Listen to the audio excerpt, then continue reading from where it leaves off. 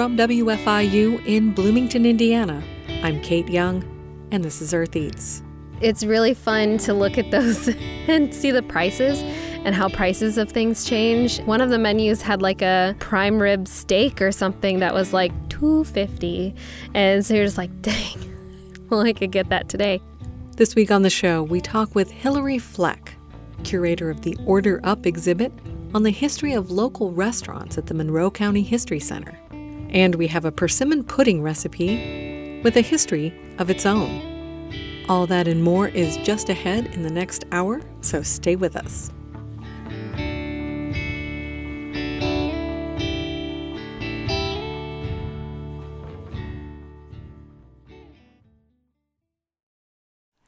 Thanks for listening to Earth Eats. I'm Kate Young. Daniela Richardson is here this week with updates from Harvest Public Media. Welcome, Daniela. Hi, Kate. It's good to be here. About 750 buffalo raised in preserves throughout the Midwest will travel across the country to tribal lands. As Harvest Public Media's Juan Pablo Ramirez Franco reports, it's part of an indigenous-led effort to restore the once endangered species. At the Nature Conservancy's Nachusa Grasslands in Illinois, a field crew of scientists are tagging, swabbing, and preparing some 30 buffalo to be transported to 3 different indigenous nations. Restoration ecologist Elizabeth Bach calls the buffalo a keystone species. And we see evidence of the shedded fur in the spring, that birds will actually use that in their nests to help keep them warm. So they're impacting all species across all trophic levels in the prairie ecosystem. This is part of the Intertribal Buffalo Council's 30-year effort to rehome buffalo to tribal management. So far, 20,000 buffalo have gone to 79 tribes. For Harvest Public Media, I'm Juan Pablo Ramirez Franco. A class action lawsuit against the U.S. government on behalf of black and brown farmers was announced in October. As Harvest Public Media's Eva Tesfaye reports, the suit alleges that the government broke its promise of debt relief to socially disadvantaged farmers. The American Rescue Act plan promised $4 billion of debt relief to farmers of color by the U.S. Department of Agriculture. That relief was stalled by lawsuits from multiple banks and white farmers. The Inflation Reduction Act passed this August repealed that legislation and replaced it with relief mostly for economically distressed farmers of any race. Many farmers of color might not receive that money anymore, says Ben Crump, the civil rights attorney that filed the suit. The black and brown farmers relied on the promise from the government. Well, there are several farmers facing foreclosure. A USDA spokesperson said without the Inflation Reduction Act funding, the debt relief would have been tied up in court for years. For Harvest Public Media, I'm Eva Tesfaye. Thanks to Harvest Public Media's Juan Pablo Ramirez Franco and Eva Tesfaye for those reports. For Earth Eats, I'm Daniela Richardson.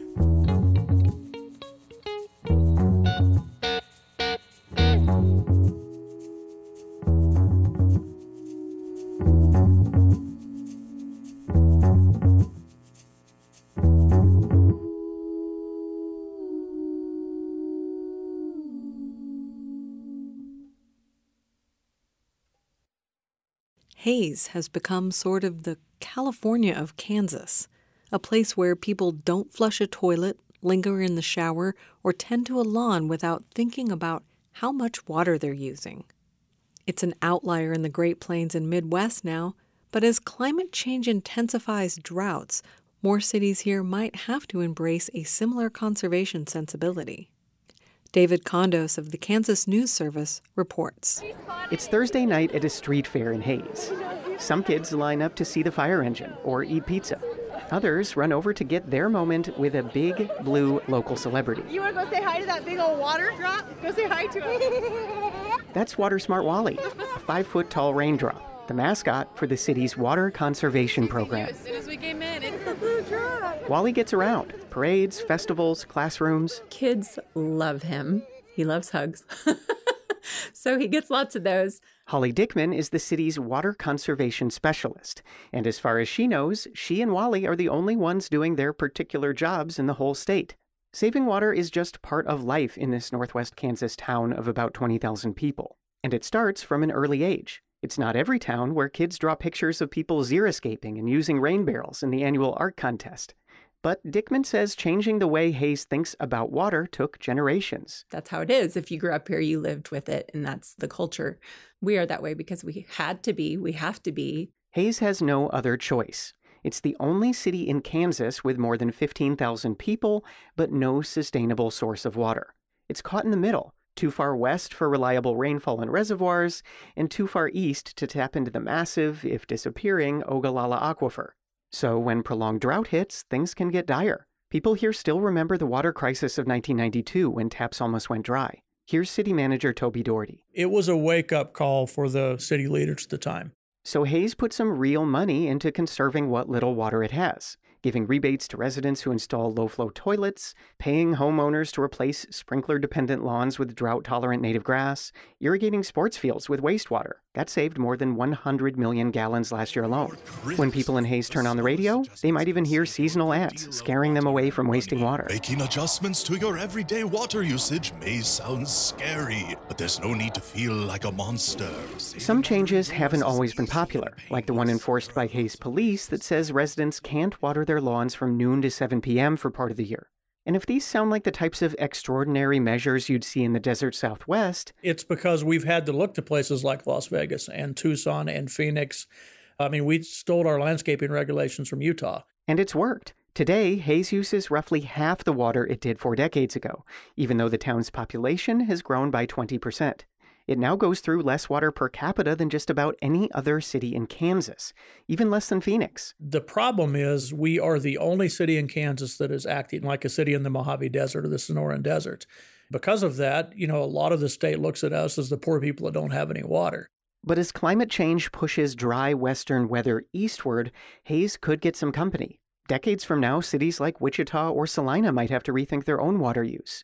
Here's Nusha Ajami, a water expert at the Lawrence Berkeley Lab in California. A lot of communities are grappling with this drier droughts, longer droughts, and a little bit of a shift in mindset from droughts being an occasional thing to maybe droughts are our new reality. But Hayes leaders fear that even their best water-saving efforts might not be enough to help the city survive that new reality.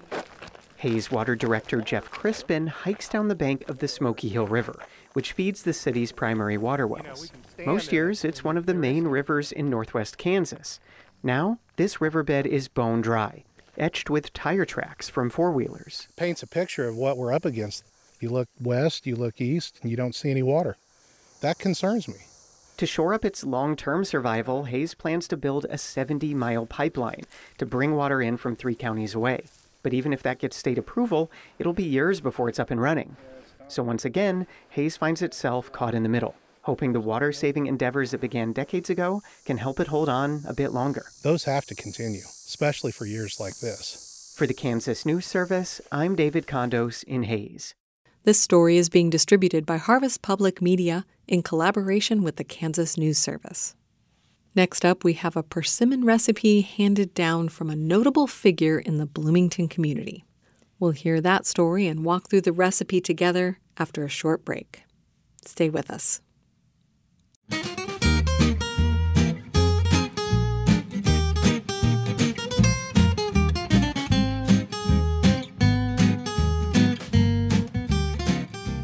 When Susan Gray was growing up in Bloomington, Indiana, she lived a few blocks away from the Kinsey family. That's right, the Kinsey family, as in Alfred Kinsey, the famous biologist and sexologist, founder of the Institute for Sex Research at Indiana University in 1947, now known as the Kinsey Institute for Research in Sex, Gender, and Reproduction. The Kinseys lived in a brick house on First Street, and they had a large yard with many native plants. Alfred's wife, Clara, was the member of the Kinsey family that Susan Gray remembers most. The Kinsey kids were a good 10 years older than her, so she never played with them. But Clara Kinsey ran a day camp that Susan attended for 2 weeks each summer as a Girl Scout. Mrs. Kinsey, as Susan knew her, was a knowledgeable naturalist who would show them treasures from the natural world like a grass snake she had captured in a glass jar. Susan vividly recalls Mrs. Kinsey letting the snake out so the girls at the day camp could pet it. She was always at the day camp. She ran it for years and years and years. And, we just looked up to her. She knew everything about everything in nature, so you couldn't stump her with a question. One of the activities was going on hikes around Morgan Monroe State Forest, and she was always pointing out various trees, bushes, animals, birds. I'm not sure about snakes. We did have that one snake that she brought in. That was the first time I had ever felt the skin of a live snake, and it was very interesting, all the little scales on it. Everybody was very impressed with that. She was also a forager and had a recipe for persimmon pudding that she shared with Susan's mother, the Girl Scout troop leader who also knew Clara Kinsey socially through a hiking club that Mrs. Kinsey led. Susan's family had persimmon trees in their yard, and they gathered them every year for baking. My colleague, Alex Chambers, visited Susan Gray this fall to hear about Mrs. Kinsey's persimmon pudding recipe. She's family. Alex knows her as Aunt Susie. And you grew up with eating this? Yeah, I grew up eating persimmon pudding, persimmon cookies. Not so much persimmon bread. That I make that, and I think that is probably my favorite thing, but my mother didn't make that. So did you see Clara Kinsey using persimmons or making this recipe? No, I never saw her bake, but she was well known for all kinds of natural foods, and so this was definitely one of them. I assume she had a persimmon tree in her yard, but I'm not sure. And she shared the recipe around with the hiking club? She shared the recipe with anybody who wanted it. I think it was pretty popular. A lot of people have this recipe, and then a lot of people bake persimmon, a lot of people of my age at least, bake persimmon pudding, although many of them use different recipes. Susan notes that Clara Kinsey's recipe for persimmon pudding is not the only one out there. Indiana State Park Service sells a booklet of persimmon recipes from Bear Wallow Books. This has 17 pudding recipes, 6 bread recipes, 6 cake recipes, 8 cookie recipes, as well as pies, pancakes, biscuits, candy, and fudge. But Susan likes to make this one because it comes from Clara Kinsey. That's often how it is with food, isn't it? Our favorite dishes, our most treasured recipes, are the ones with a story behind them or a memory, the one Grandma used to make. The recipes that have been passed down or passed around for generations. I make it always for Thanksgiving, for family Thanksgiving. I make it for Christmas. I had a friend who unfortunately had Alzheimer's and was at Jill's house, but she loved persimmon pudding and came out to help me pick up persimmons. And so when she was at Jill's house, I used to make a recipe in the fall and take it in and give it to them so that they could give it to her for dessert from time to time.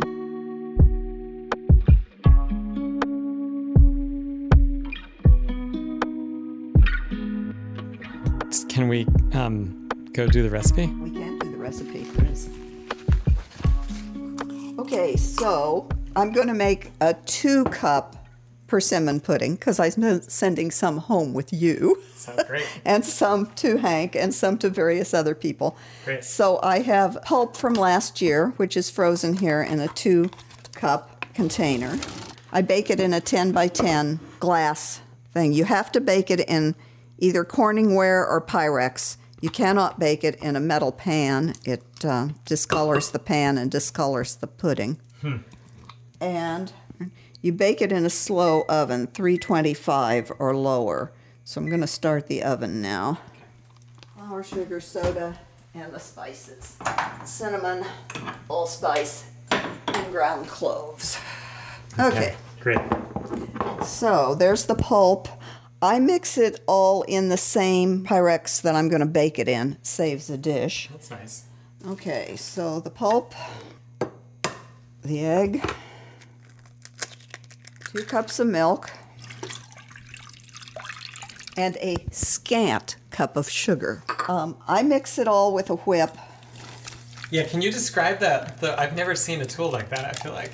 Oh, well, this is a special whip that I bought in Germany when we were in several bed and breakfasts or apartments over there.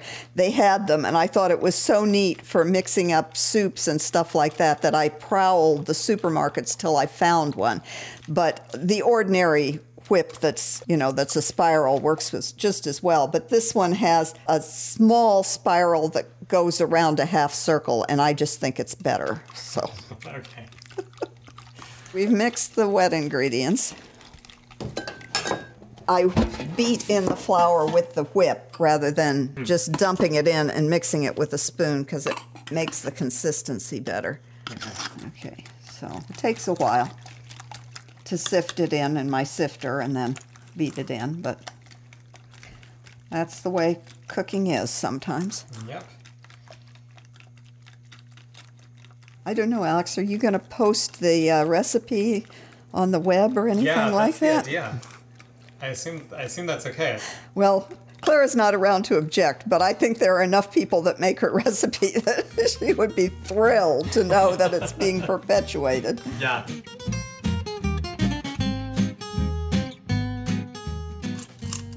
Okay, that is the first cup Okay. of flour. Cup 2. And the soda. 1 teaspoon of soda. So this is all going in the sifter. The flour and the soda. And a teaspoon of cinnamon, a half a teaspoon of allspice, and a half a teaspoon of ground cloves. And if you don't happen to have ground cloves, you can substitute nutmeg, but it doesn't have the same, bite to it. Yeah, cloves have a little bit of bite. They're spicier than nutmeg. Mm-hmm. You can use any kind of milk. This is 2% I'm using, but my mother used whole, and I've even, in an emergency situation, used skim made from dried skim milk, reconstituted. So that would be an emergency situation. Yes, that was an emergency situation. But as I said, there isn't any shortening, so I think skim milk is probably not the best thing to use. Yeah, it seems like you want to get some fat in there somehow. Yeah. Okay, we're working on the second cup with the spices and the soda and everything in it.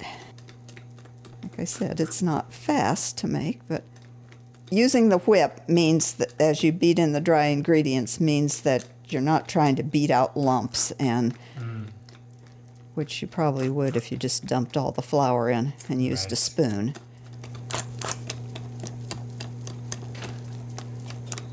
You know you're going to have to cut out some of this whisking. People aren't going to put up with 10 minutes of whisking. We're just gonna like air it raw. It's just gonna be the whole thing. Now, making it in the same pan that you bake it in does mean that it messes up the sides of the pan. So I go around with a spatula and scrape it down a little bit. So then in the oven for an hour, and as I said, a slow oven, 325 or lower, and it will, at the moment, it is very pale tan color. Although persimmon pulp is dark brown, but this is very pale tan color. But as it bakes, it will rise, turn dark, and then fall, which means that you have to bake it in a pan that has enough freeboard on it so that you don't want it much more than halfway up your Corningware or whatever it is you're using, because otherwise you'll have it overflow in your oven. Right. You will not like. So that's really it, and we will just wait for an hour, and then we will have dessert. Sounds great. Serve it. You're supposed to serve it with unsweetened whipped cream, although we have been known to serve it with vanilla ice cream. Can't go wrong with vanilla ice cream. They got the persimmon pudding in the oven and, I suppose, cleaned up the kitchen during that long hour of waiting for it to bake. Finally, the timer was going off, and it was time to check on the pudding. The timer. All right. Let's see what it looks like. Okay. Well, it has risen and then fallen. It has definitely fallen. Yep. So, we should be good. Let me see here if I this in. It's still a little juicy in the middle, but I think it's going to be okay. So we can now have our dessert. It sounds great. Well, let's eat. Okay.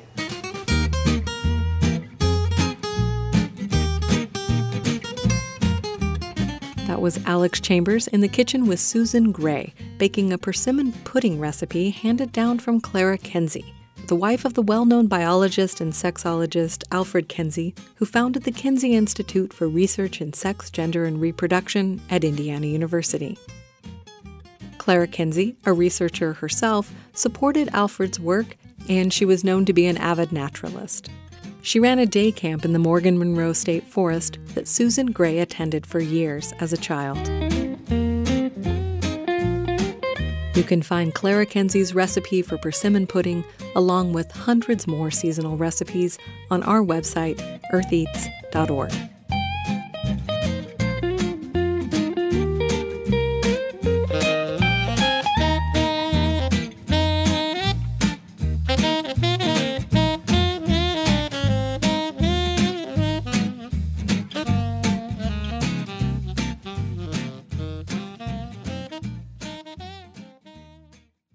Urban farmers who want to buy land often look to vacant lots.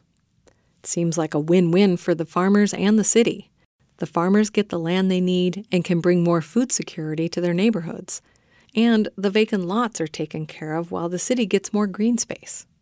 But as Harvest Public Media's Eva Tesfaye reports, urban farmers often struggle to get that land. Mediatrice Nyankuru moved to Kansas City 7 years ago from East Africa. For the last several years, she's grown crops here that you might not normally see in the Midwest, like these African plants. Cassava leaves, muchicha, and white eggplant. Originally from Burundi, Nyankuru is part of a farm training program in Kansas City, Kansas called New Roots for Refugees.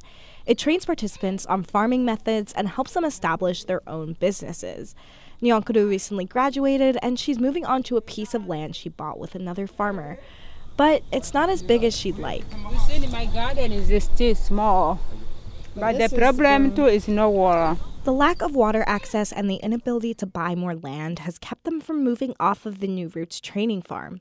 It's only supposed to be a 4-year program, but program manager Semra Fetahovic says it's been increasingly difficult for their farmers to acquire land, so they end up staying longer. This year, we're actually leasing land to 6 graduates that can still rent land here.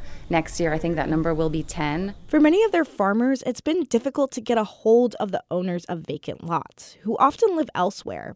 Even if they do get in touch, the owners may not want to sell. I think that's a really big frustration being in an urban setting, is you just see so many vacant lots, yet the owners don't want to let go of them. There's a multitude of private actors in that space, right? Likely some of whom are people holding on to it, hoping it goes up. Janelle O'Keefe is from the Center for Community Progress, a national nonprofit that helps cities deal with systemic vacancy. One of the ways that cities do that is by starting a land bank, a department that acquires vacant land and sells it. O'Keefe says farmers often have to deal with both land banks and private owners, as cities typically only own a portion of the vacant land. And land banks aren't always excited about selling those lots for farms and gardens. What we've seen through conversations and work we've done is the prevailing notion that the highest and best use of a property is something bricks and mortar. Detroit is a city that is known for having a lot of vacant land. Its land bank has about 60,000 vacant lots. Since a land bank was formed in 2008, it's been a little easier to buy property. That's according to Tapfira Rushton. She's the co-founder of Detroit Black Farmer Land Fund. We've come a long way, and we have a ways to go. Rushton says before the land bank, there were lots of different entities that owned vacant land and no clear process on how to buy it. But even with the Detroit Land Bank Authority, she says the city still doesn't prioritize urban gardening. It's a secondary priority, not even a secondary. It's like a cute thing that people are doing in their eyes. Rushton believes that land access would get easier if cities just recognize the value of urban farms. A land bank spokesperson said their goal is to return these properties to productive use. Back in Kansas City, Kansas, the land bank only sold one property to an urban farm in the past 2 years. It prioritizes single-family housing. Andrew Davis is a commissioner for the Unified Government of Wyandotte County and Kansas City, Kansas. I don't think we have to choose. Davis says the land bank is in the process of changing its policies, and he thinks there's enough land to go around. I think there's a way in which we can see, gardens and farmers thrive in KCK, all while still having that aggressive movement for single-family homes. But he also says many of his colleagues don't agree, especially because houses generate more property taxes than gardens. Urban farmers argue they bring their own value to neighborhoods with productive green spaces and healthy food. For Harvest Public Media, I'm Eva Tesfaye. Harvest Public Media covers food and farming in the American Midwest and Great Plains. You can find more from this reporting collective at harvestpublicmedia.org. Still to come on the show, a conversation with Hilary Fleck, curator of the Order Up exhibit at the Monroe County History Center. That's coming up after a short break. Stay with us. Hey, Earth Eats listeners. With the holiday season approaching, you might be looking for some baking ideas. Check out our YouTube channel, where you'll find videos of me making holiday cookies in my home kitchen. For instance, there's a chocolate pecan shortbread where you make the dough ahead of time, shape it into a log, and then freeze it. Then you can slice off a half dozen or so cookies to bake fresh as needed throughout the holiday season. The cookies are crisp and delicate with a phenomenal nutty chocolate flavor. The recipe videos are produced by Peyton Whaley with videographers Jacob Lindauer, Jacob Lindsay, and Saddam Al-Zabadi. You can find them by searching for Earth Eats on YouTube. Be sure to like and subscribe.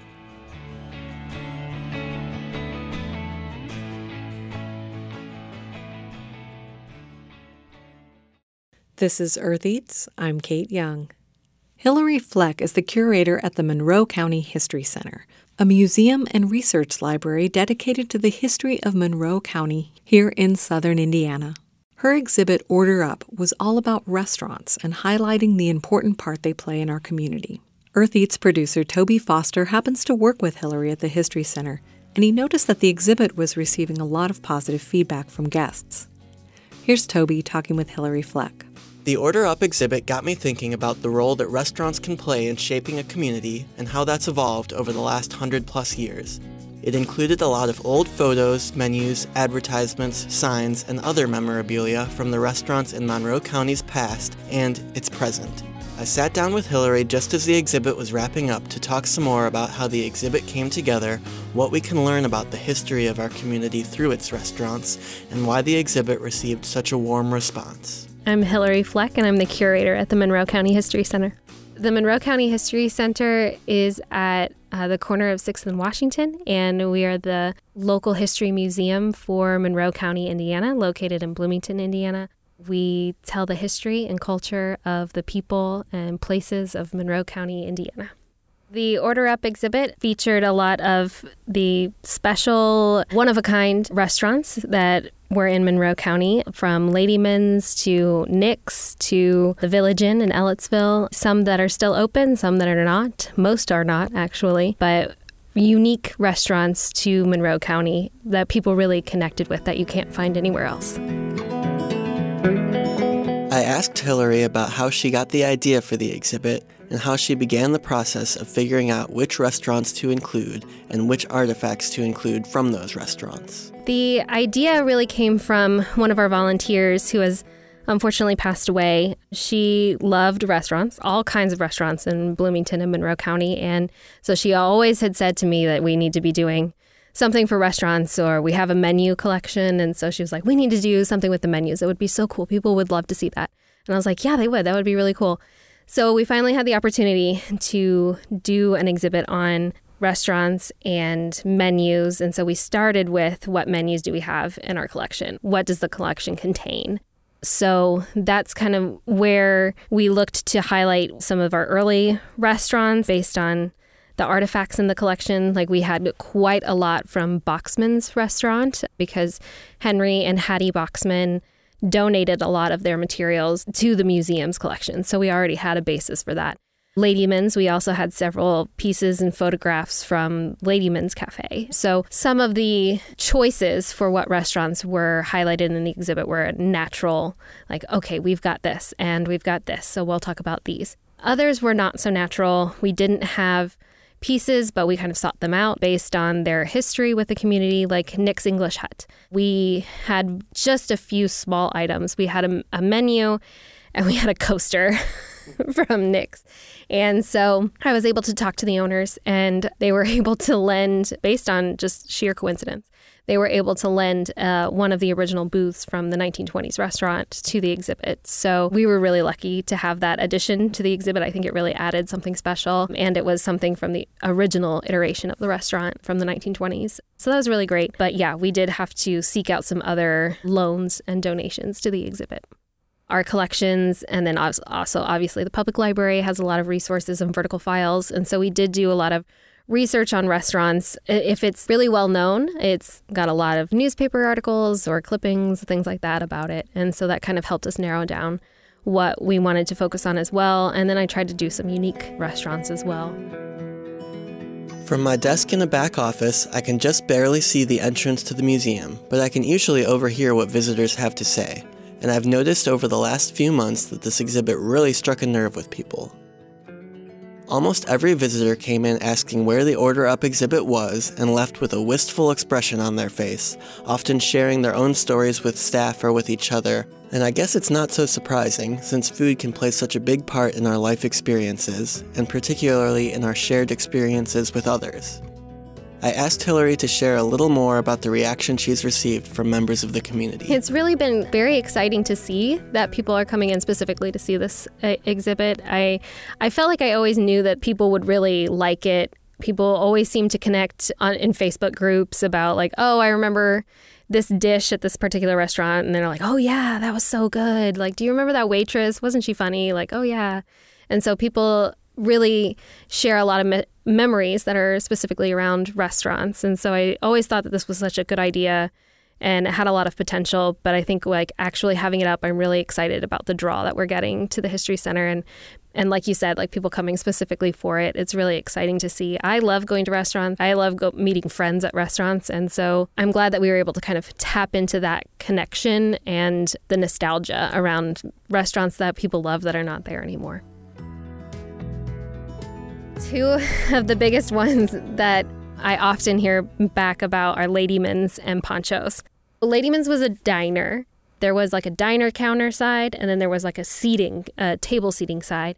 And it had a counter that was, from what I can tell in photographs, maybe like 10 to 12 feet long, very well known for its like lunch counter, like coffee counter kind of scene. And so a lot of lawyers and public servants would come together for coffee in the morning or lunch and that sort of thing. So I hear a lot of like having lunch at the counter at Ladyman's. Everybody seems to be really, really heartfelt for Ladyman's. They really miss it. As someone who moved to Bloomington just after Ladyman's Cafe closed in 2006, I can personally attest to this fact. The other example that Hillary gave, Pancho's Villa, was just a little before my time. Pancho's was in the 80s, like 82. I think it was open from 72 to 82, I believe. Pancho's was started by Danny Pavlich. I'm not sure I said that right. He was a student at IU. He was actually Eastern European descent, and he came to IU as a student. He kind of started making food out of his dorm room for his friends until it's like kind of snowballed into this thing. Then he opened Pancho's in 1972, and that's what I've heard was like the first international food establishment in Bloomington was Pancho's in 1972. So that's what Danny's like claim to fame was. He was like the first international restaurant. It was in a house built and like kind of configured into a restaurant. And then it kind of expanded to have an outdoor patio and then like an enclosed patio. Like that was a big thing is they cut down a tree and like enclosed the patio. His daughter had said that he had parties after closing. If you were there at closing, he wouldn't kick you out, but he also wouldn't let anybody else in. So it would be like end up being like this exclusive party at Pancho's. and it got a little crazy after a while. It just sounds like it was a really fun place to eat and lots of good food. So even though Poncho's wasn't open for very long at all, but Ladyman's was open for a while, like a few decades, they had such a following and lots and lots of memories around that specific community of people who would come, the owners. Ladyman's owners and Tom Ladyman, who opened it, is still alive today. And Danny, who opened Poncho's, is unfortunately not here today. But hearing about him, Danny, it seems like he was larger than life kind of character. And so it seems like he would just created a really fun and welcoming atmosphere. And so people just remember that and remember feeling like really good to be there. So it's really exciting to hear that through other people. The idea of restaurants as we currently think of them today is a fairly new one. And many of the earliest restaurants in the late 1800s and early 1900s were primarily located in hotels. One of the stories that Hillary highlighted in her exhibit is that two of Bloomington's earliest standalone restaurants, the Gables and Nick's English Hut, were both started by Greek immigrants to Bloomington. Both buildings remain fixtures of downtown, and Nick's is still in operation today. I asked Hillary to talk a little bit more about the influence that Greek immigrants had on the community and the backlash they faced in the wake of the nativism that accompanied World War I. That was an interesting story that I didn't know until I was doing research for this exhibit, is that I knew that Nick's and the Gables were both founded by Greek immigrant families. So I did know that, and one of our volunteers made sure, he was like, you've got to talk about the Greek influence. You've got to talk about the Greeks, because you can't talk about restaurants without talking about the Greeks. And I was like, okay, I'll do it. And there was actually a really great folklore paper written, I don't even remember, a couple decades ago, a folklore paper that's over at IU Archives that interviewed, I think it was the Politzin family, and they were the ones who opened the Book Nook, which became the Gables. So the Book Nook was originally a bookstore, and it did not have food. It had like maybe ice cream. And then the Politzins took it over and made it into a restaurant rather than a bookstore. And so they dropped the Book Nook name and made it the Gables. So the paper that I was reading from the IU Archives had directed me to another resource that was a much newer book that was just published a couple years ago about Greek candy confectioners in the Midwest. And I was like, cool. I had found out that a lot of the early immigrants to America were really family ties. So like one family member would go and then others would follow them and settle in the same place. And so that happened with Nick Rismalos, who opened Nick's English Hut. And he settled in Louisville. Well, it was New York City, and then he went to Louisville, and then he kind of hopped his way to Bloomington, and knew another Greek family that was in Bloomington that needed another confectioner, and he knew how to do that. And so it was this tie through candy that brought him to Bloomington, and he opened his own candy shop and then went into a restaurant. And then the restaurant was more successful than the candy shop. So he closed the candy shop and stuck with the restaurant, which became Nick's English Hut, what it is today. So it was just kind of this whole journey. But this book had this whole section on how Greek immigrants in the 1920s faced prejudice from the KKK, and how a lot of them faced attacks, basically like breaking windows, damaging stores, physical attacks to themselves even. I do know that Bloomington had its own KKK chapter here, and so I was like, I wonder if that happened here, if that was, as prevalent as it was in the Midwest, did that happen here? And it did. This author actually cited an oral history of one of the Politzins' granddaughters. It was a descendant, and they had just mentioned that, my great-grandpa had this candy store in Bloomington, and I remember going there, and there was a KKK march around the square. And so it was intimidation. They didn't say outright that the store was damaged or they were attacked in this oral history, but that there was the intimidation tactics. They faced a lot of trials and tribulations being immigrants in this community, especially at that time in America. And I wanted to make sure that was included. Over the next several decades, most restaurants stuck to what might best be referred to as diner food or supper club fare. Think sandwiches, eggs, steak, potatoes, prime rib. That started to change around the 1970s following the health food trends of the time, but also again through the influence of other cultures. One of Bloomington's unique characteristics is the variety of global cuisine available on 4th Street, located just blocks from downtown and steps away from Indiana University's Sample Gates. If you live here or have visited here, you would probably recognize the block of houses that have all been converted into restaurants, serving Tibetan, Burmese, Indian, Korean, Thai, and other types of cuisine for decades. I know that now that Bloomington is really seen as like an international food destination, and that seems to have risen around about the 80s. And I think that's likely due to a rise in international students in the 70s and 80s. I had heard a story, this was not really proven, so I don't know if you can take it with a grain of salt, but it was kind of that several international restaurants were started because international students graduated and couldn't find positions and couldn't find jobs. And so they would start restaurants that cooking what they knew. And that's kind of how that happened. So I was never able to prove that, but that is something that I had heard. But I know that like Bloomington is really well known for their international food.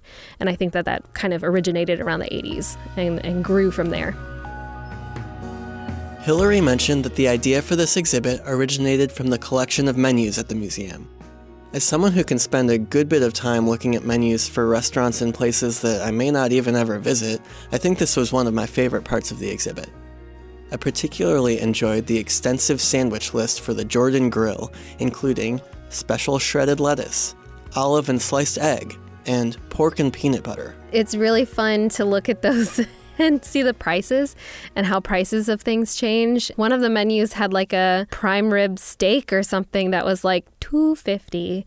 And so you're just like, dang, well, I could get that today. The Jordan Grill one is the one that that one blows my mind because it's over where TIS is now on 3rd Street. It was literally across the street from IEO campus. And so it had a lot of students come in. So the prices are real cheap, like 10 cents, 25 cents. I think 25 cents is like the max the price they have on the menu. But yeah, it's got some real like pork and peanut butter, a sandwich. I was like, I don't know how I feel about that. And so yeah, some of them are a little weird. I mean, I guess that's kind of like the Elvis sandwich, right? Like peanut butter and bacon, maybe right? And I was like, precursor. I don't know. It's kind of like, how is the pork prepared? Like you kind of like, I need a bit more details. Hillary was also able to include a few recipes from local restaurants in the exhibit. So the recipes was kind of a last minute addition to the exhibit. It was like at the final week of installation. And I was like, you know what? It'd kind of be cool if you could like take something home and like make it, because I'm talking about restaurants and food. And when you think of these restaurants and if you'd been there, you're like, oh man, the bread from the Dow was just amazing. Well, do I have a recipe? And there's a whole Dow cookbook, and we sell it in the store.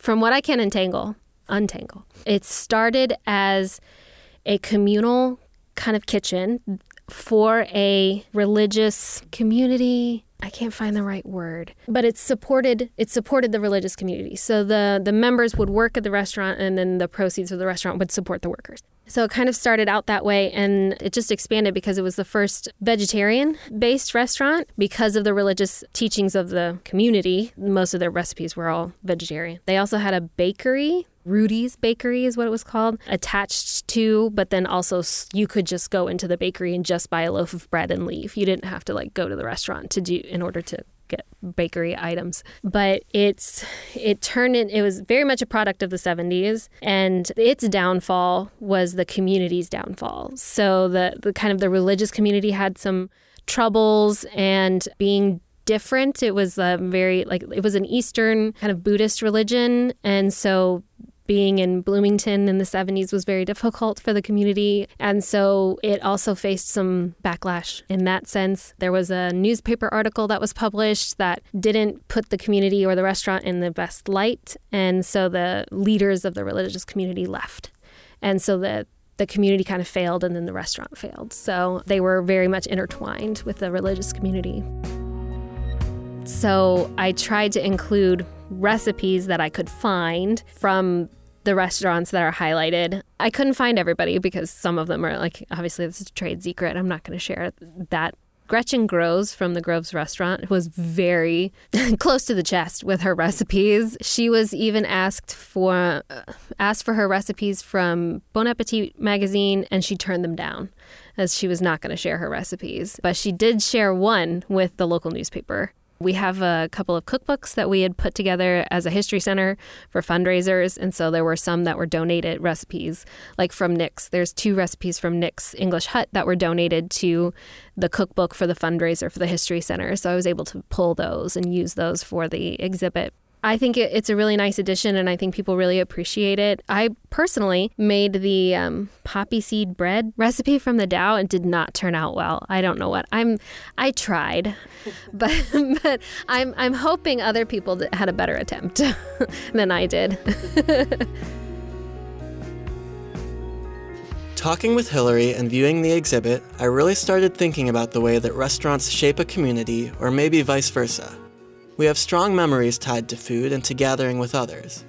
Many of us, myself included, work in the restaurant industry at one point or another, and our coworkers can become another valuable community, because there's nothing quite like the shared experience of working a dinner shift on the Friday night of graduation weekend. There are other unique traits of a community that can be illustrated by its restaurants. One example is The Hole, which was located in the basement of the B.G. Pollard Lodge on West 7th Street. The lodge was built in 1950 by the Improved Benevolent and Protective Order of the Elks of the World, a black fraternal organization. It was a gathering place for the black residents of the Near West Side and of Bloomington in general during an era of segregation when not all restaurants were welcoming. It remained an important social hub for the black community until the 1990s. Last year, Indiana Landmarks, a historic preservation organization, placed the building on its list of the 10 most endangered sites in Indiana. Another example of a community being reflected by its restaurants is Bruce's Cafe, the diner on Kirkwood that opened at 3 a.m. every day to cater to the third shift workers of the RCA plant, which used to be one of Bloomington's largest employers. The owner, Bruce, is another local character who I have heard more than a few stories about, and who could supposedly carry on a conversation while remembering everyone's orders without breaking a yolk or burning a slice of toast.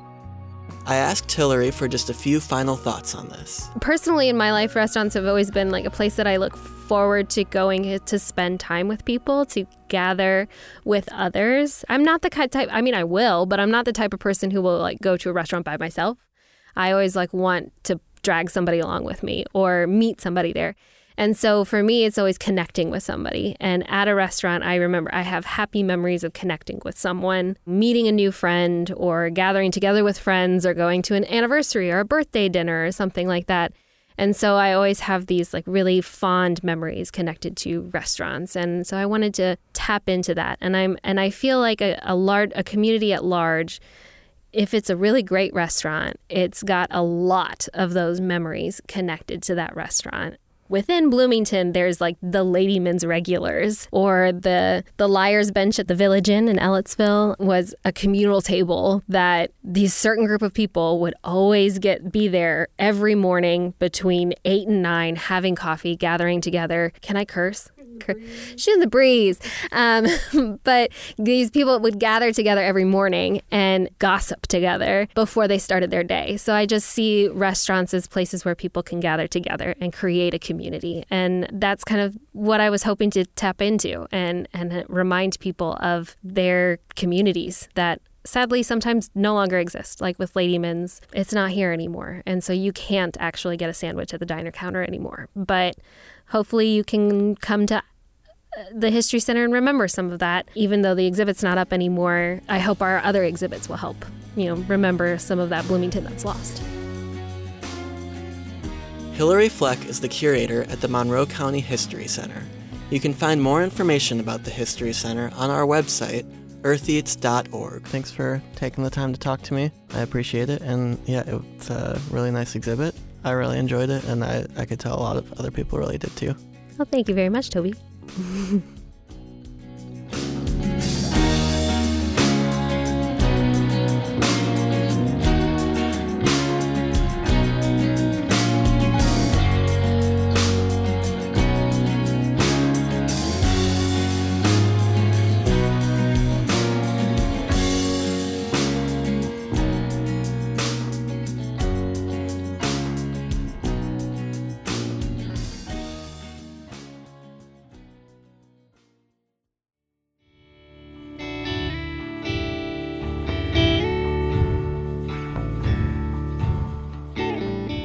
That's it for our show this week. Thanks for listening, and we'll see you next time.